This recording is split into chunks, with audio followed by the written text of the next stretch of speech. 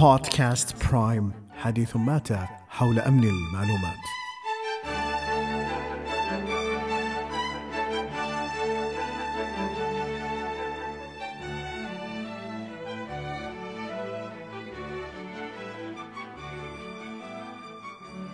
أهلا بكم في الحلقة الأولى من بودكاست برايم.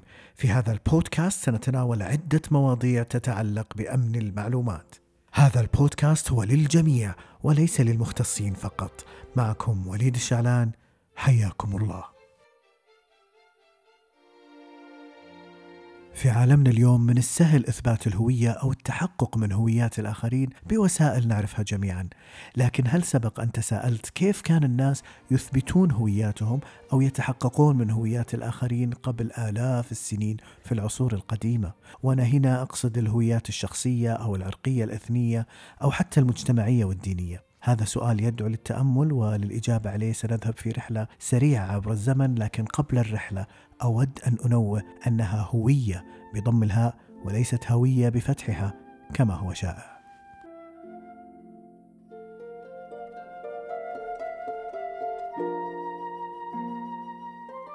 ابتداءً لابد أن ننتبه أن التحقق من الهوية وإثبات الهوية ما كان بنفس الأهمية الموجودة اليوم، لأن أفراد المجتمع كانوا قليلين، وكثير من الشعوب خصوصا في الغرب وأوروبا كانت الترحال عندهم قليل جدا، وحتى لما كانوا يرتحلون كانت اللغات تختلف بين الدول المتجاورة، مما يسهل التحقق من الهويات خصوصا المجتمعية. وحتى الشعوب اللي كانت ترحل بشكل كبير مثل العرب كانت اللهجات تتباين بين القبائل، مما يسهل التحقق من الهويات. لكن أهمية التحقق من الهوية بدأت تزداد شيئا فشيئا خصوصا في أوقات الحروب.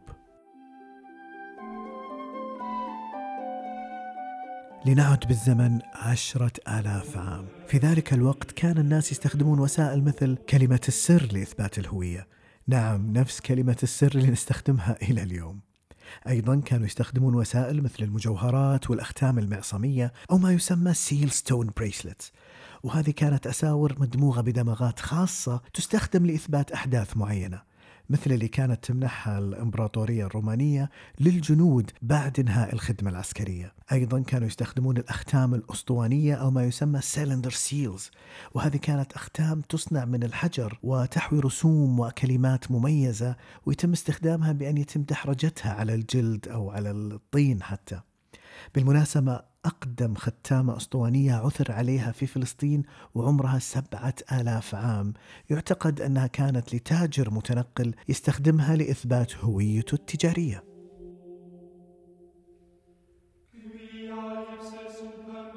استمر استخدام هذه الوسائل لآلاف السنين حتى وصلنا إلى العام 1046 للميلاد. في ذلك العام كان في اكتشاف هام جدا في الصين، وهو الوشم أو التاتو. تم استخدام الوشم لإثبات الهوية والتحقق منها بأن يتم وشم الناس برسومات خاصة ومميزة تدل على شخوصهم أو حتى مجتمعاتهم وقبائلهم. انتشر بعد ذلك استخدام الوشم في كل العالم، وكان في شعوب مثل اليونان يستخدمون الوشم لإخفاء الرسائل أو توريتها. كانوا يأتون بالجندي يحلقون رأسه ثم يوشمون رسالة سرية على رأسه، وينتظرون حتى يطول شعره ثم يرسلونه بتلك الرسالة حتى لا تكتشف. وسيلة ليست بذلك الذكاء إن طلبتم رأيي، لكن عموما هذا ليس موضوعنا اليوم.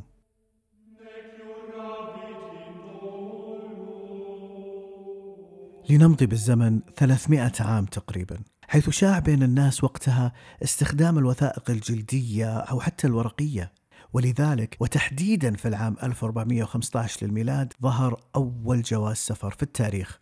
ظهر في إنجلترا، أصدره الملك هنري الخامس تحت مسمى وثيقة الوصول الآمن أو Safe Conduct، وكانت وثيقة تشبه إلى حد كبير جواز السفر اللي نستخدمه اليوم. كانت تحمل اسم صاحبها، البلد الذي يأتي منه، وبعض الرسائل الدبلوماسية.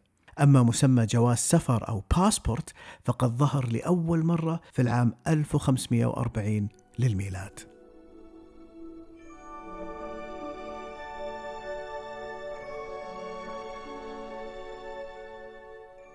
بعد 400 عام تقريبا، وتحديدا في العام 1829 للميلاد، ظهر ولأول مرة في التاريخ البن Personal Identification Number، أو ما يعرف باللغة العربية برقم التعرف الشخصي. ظهر لأول مرة في بريطانيا بعد أن أقرت الحكومة هناك لتسهيل التعرف على المواطنين. فالبن هو عبارة عن رقم متفرد يونيك تربط به هويات الأفراد ليسهل التعرف عليهم بدل أن تحفظ أسمائهم التي قد تتكرر، مثل الرقم الجامعي أو رقم بطاقة الأحوال أو رقم جواز السفر اللي نستخدمهم اليوم. هذا الأمر جوبه في البداية برفض كبير من الأوروبيين والمجتمعات الغربية لأسباب اجتماعية وثقافية، لأنه البهائم عزكم الله هي التي كانت ترقم أو العبيد وغير ذلك. لكن في النهاية كل الدول الغربية طبقته، بما فيها الولايات المتحدة الأمريكية التي طبقت البن في وقت متأخر جدا في العام 1936 للميلاد.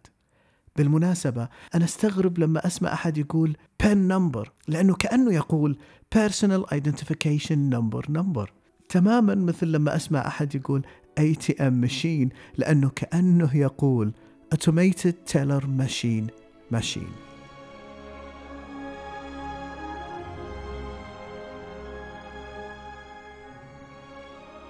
وفي عام 1858 للميلاد تم استخدام المؤشرات الحيوية لأول مرة في التاريخ بغرض التحقق من الهوية بشكل رسمي. كان في قائد عسكري بريطاني اسمه السير ويليام هارشل، وهذا كان يعمل في القاعدة العسكرية البريطانية في الهند. هذا السير قرر حفظ بصمات أصابع كل العاملين في القاعدة وحفظها في دفاتر بغرض التحقق من هوياتهم لاحقاً.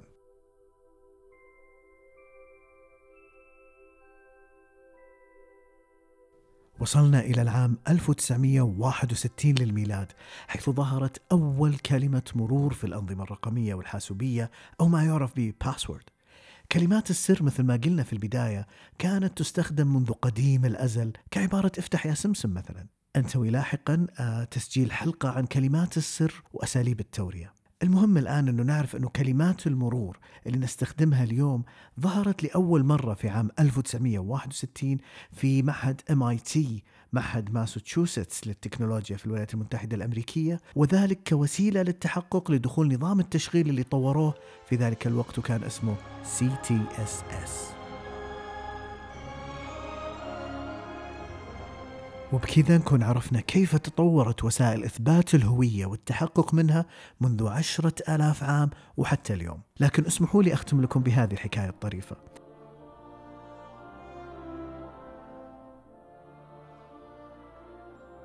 قلت في البداية أن التحقق من الهويات المجتمعية أو الانتمائية يكتسب أهمية خاصة وقت الحروب، ولذلك لجأت كثير من الشعوب لوسائل مبتكرة للتحقق من الهويات المجتمعية أو حتى العرقية والدينية. مثلا قبيلة جلعاد اليهودية من بني إسرائيل كانت قبل آلاف السنين إذا لجأ إليها شخص أو وفد إليها وافد جديد من خارج القبيلة كانوا يطلبون منه نطق كلمة شبلح أو شبلخ، وذلك ببساطة لأن الأوروبيين ما يقدرون ينطقون حرف الحاء وفي بعض الأحيان حرف الخاء. أما أفراد قبيلة أفرايم اليهودية أيضا فكانوا لا يستطيعون نطق حرف الشين، وقبيلة أفرايم كانت بحرب دائمة مع قبيلة جلعاد. إذن كانوا إذا أرادوا التحقق من هوية أي شخص يطلبون منه نطق كلمة شبلح أو شبلخ. بالمناسبة كلمة شبلخ تحولت إلى كلمة باللغة الإنجليزية وهي شبلث، وتعني عادة قديمة أو سمة خاصة. بالمناسبة أنا إذا سمعت أحد يقول جنبليز بدلا من زنجبيل أعرف مباشرة هو من وين. هل تعرفون؟ سلام.